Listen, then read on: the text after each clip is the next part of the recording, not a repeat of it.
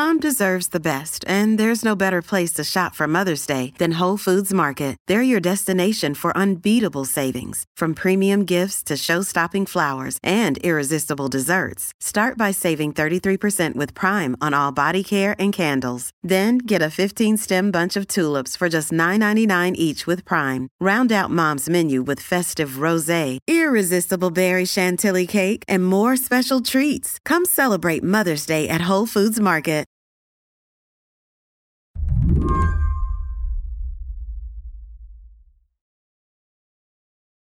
In all the coverage of the red wave that wasn't this midterm cycle, there's this one thing that voters weighed in on that I'm not sure people have talked about enough.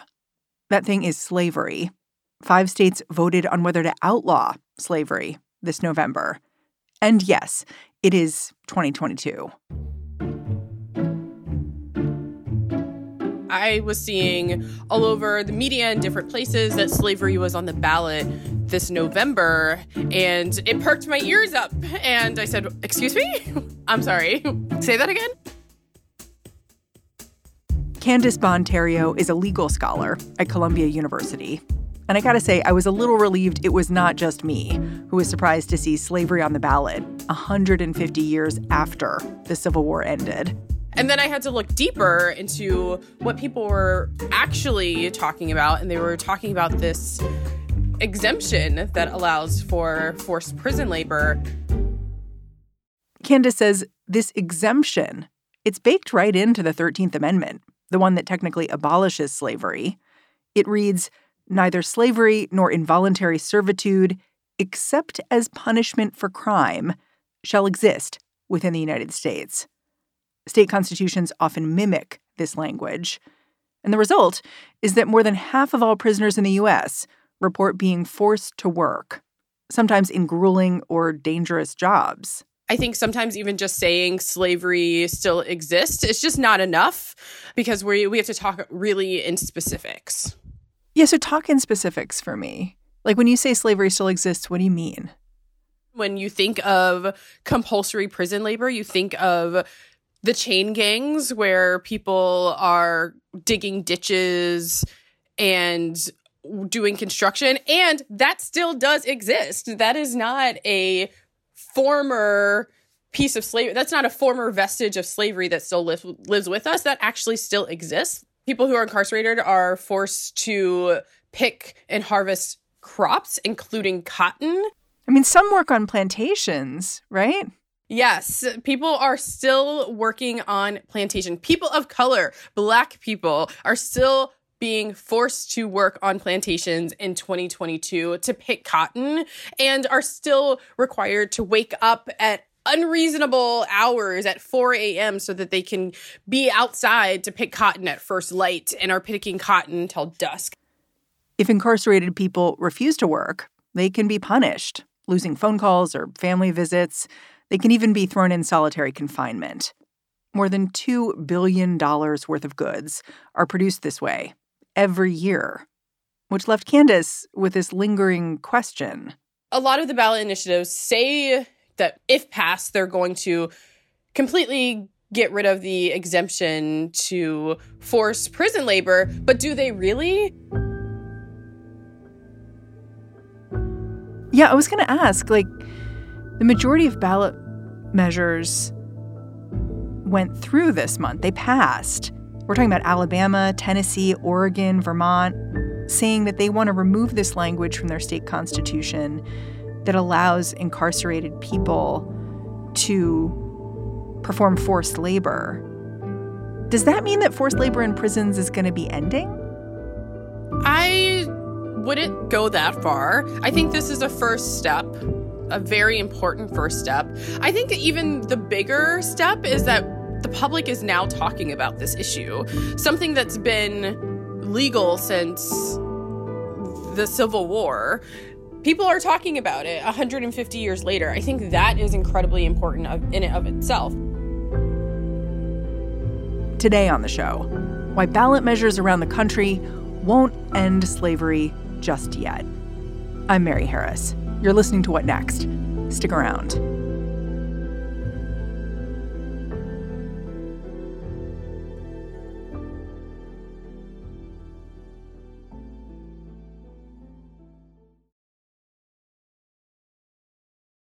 This episode is brought to you by Discover.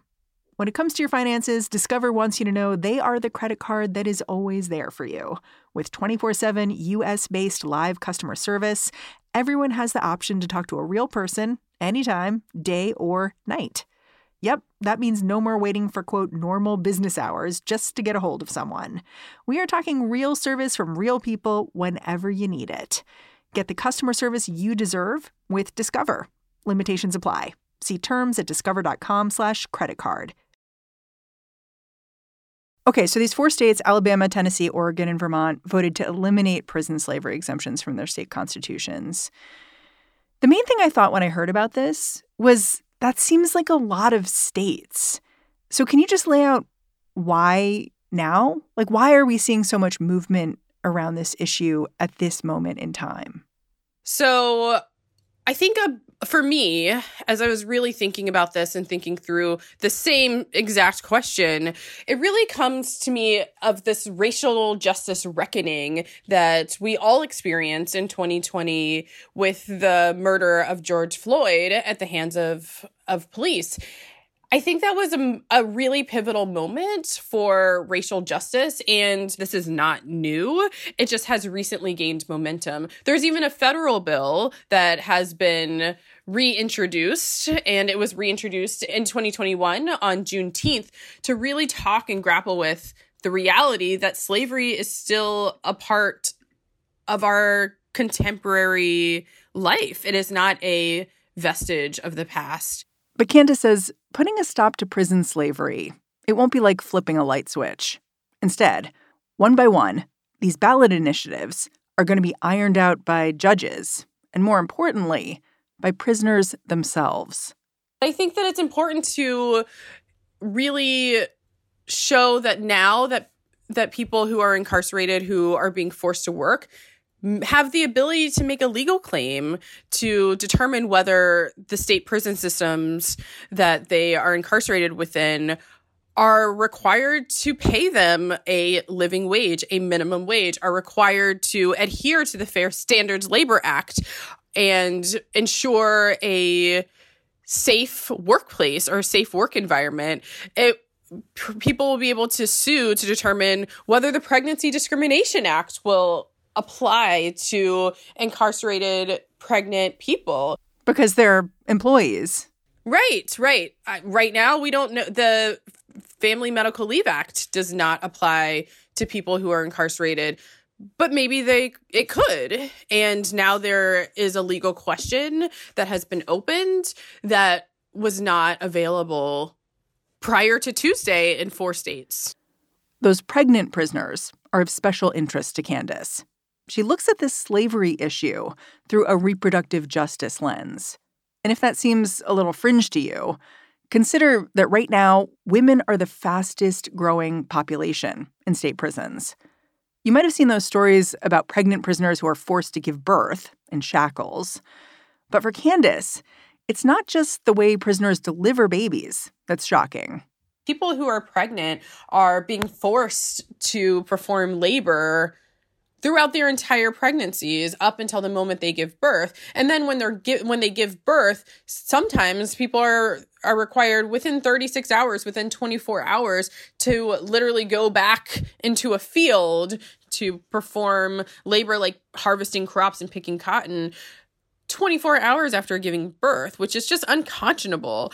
And so a measure that is approved by voters that would prohibit compulsory prison labor would also impact a lot of different people, a lot of different incarcerated workers, including those pregnant and postpartum workers who may be able to sue for reasonable accommodation. When you're incarcerated, your self-determination is very, very minimal. And being forced to perform labor, being forced to wash dishes, sew clothes, harvest crops while you're pregnant and or postpartum is so eerily close to the antebellum South that it's really, really important to really realize how we're still looking and living with slavery, because that is an experience that Black women, Black slaves knew very well And that is an experience that Black women are still experiencing today. It sounds like part of what you're saying is that the effectiveness of these ballot measures are going to be determined by the courts, by lawsuits that are brought by prisoners who are arguing that now that slavery is abolished and now that forced labor for them is no longer allowed, they're going to need to fight for what their rights are as employees. And I think part of what you and I should do is define slavery for our listeners. And I say that because 99% of adult prisons have work programs for incarcerated people. And so lots of prisoners are working, almost all of them. And how much of that counts to you as slavery? Because almost anything you do in prison is coerced. Yes, coercion is definitely an aspect of what it's like to be incarcerated. But I would say that in my definition of forced prison labor would be without someone's consent, being forced to work at all, being forced to work a particular job, being forced to work particular hours. I think that you're right, that it is really important that people are able to work within prison systems if they want to work. These bills, these ballot initiatives, these measures are not trying to eradicate the ability of people to work. That is not the point of these initiatives. Instead, it's to ensure that people are not forced to work against their will. You know, a lot of people are requesting medical exemptions from certain work and are not being granted them, fair pay. So I think it's bigger than just work itself. Yeah, it's interesting because the whole idea of going to prison is you are being forced to do something. And so I think that's what might challenge some people of where do you draw the lines about what is forced? Because part of the project of prison is restricting your options. Yeah, I mean, I think it's going to be very dependent. It's going to be very personal to the individual. We are all subject to working and work environments and work timelines. Even those of us who, like you and I, who are talking right now outside of the prison system. However, we have the ability to determine which jobs that we are able to take. And capitalism requires all of us to work if we want to be able to live, to provide food, to ensure that we have a roof over our heads. Capitalism is the bigger limitation. But within prison systems, you still should have the human right to be able to decide what type of work you spend your day performing. After the break, a state-by-state breakdown of what abolishing slavery will really entail.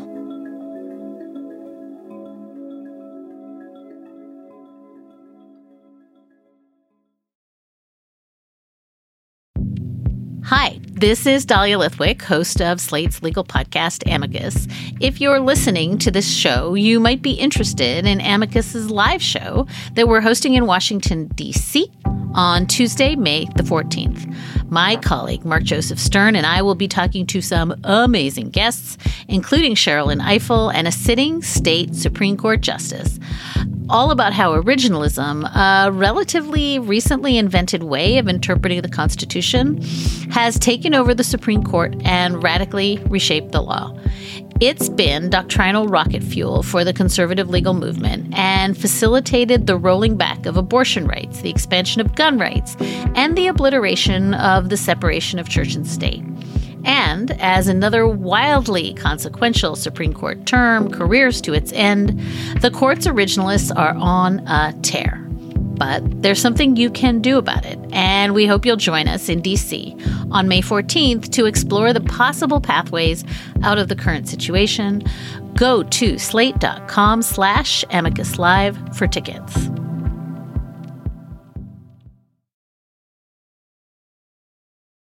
Candace says, for an idea of what happens now, it's helpful to look at states that have already passed ballot initiatives that close their constitution's prison labor loopholes. In Nebraska, which passed its new language in 2020, One county that forced inmates to do laundry and clean bathrooms without any compensation started paying prisoners $20 to $30 a week for that work. In other states, it's more than just compensation that's being renegotiated. Take Colorado. And so in Colorado, it passed in 2018, and there is currently a lawsuit by 2 Colorado incarcerated workers who are suing the prison system because they were forced to perform work, mainly cooking, within the prison system during the rise of the COVID-19 pandemic, and were really worried that they would become infected, were infected, and are suing the state prison system to receive remedies for that really failing of the prison systems. It's so interesting because I think of this provision as being about money.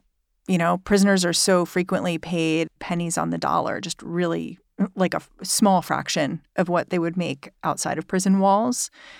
But what's so interesting about this lawsuit is that it's not about money so much. It's about choice. It's about health. It's about these other things that come when you have self-determination about what you're doing. Exactly. I think it's really important for many, many incarcerated workers in Colorado to join together to really say that their rights as humans, their rights as incarcerated workers are being violated, and they were indeed forced to perform labor, slave labor, within the prison system, which would violate the Colorado Constitution since the ballot measure was approved in 2018. Federal prisons, they're still going to be able to use involuntary labor, right? Even if they're in a state that says in the state constitution, we don't allow that here anymore. Yeah, I think that they will, and that if we want to change the federal law, if we want to change the 13th Amendment to the United States Constitution to completely excise the loophole that allows for forced prison labor, we'll have to do it through a constitutional amendment process, which would require 2/3 votes in both the House and Senate, but also ratification of 3/4 of all state legislatures. So every state that we are able to get on the record to abolish and get rid of this loophole is one state closer to the threshold of ratification that is needed in order to change the federal constitutional amendment. So this is we're on parallel tracks working towards abolishing the federal and state prison system amendments.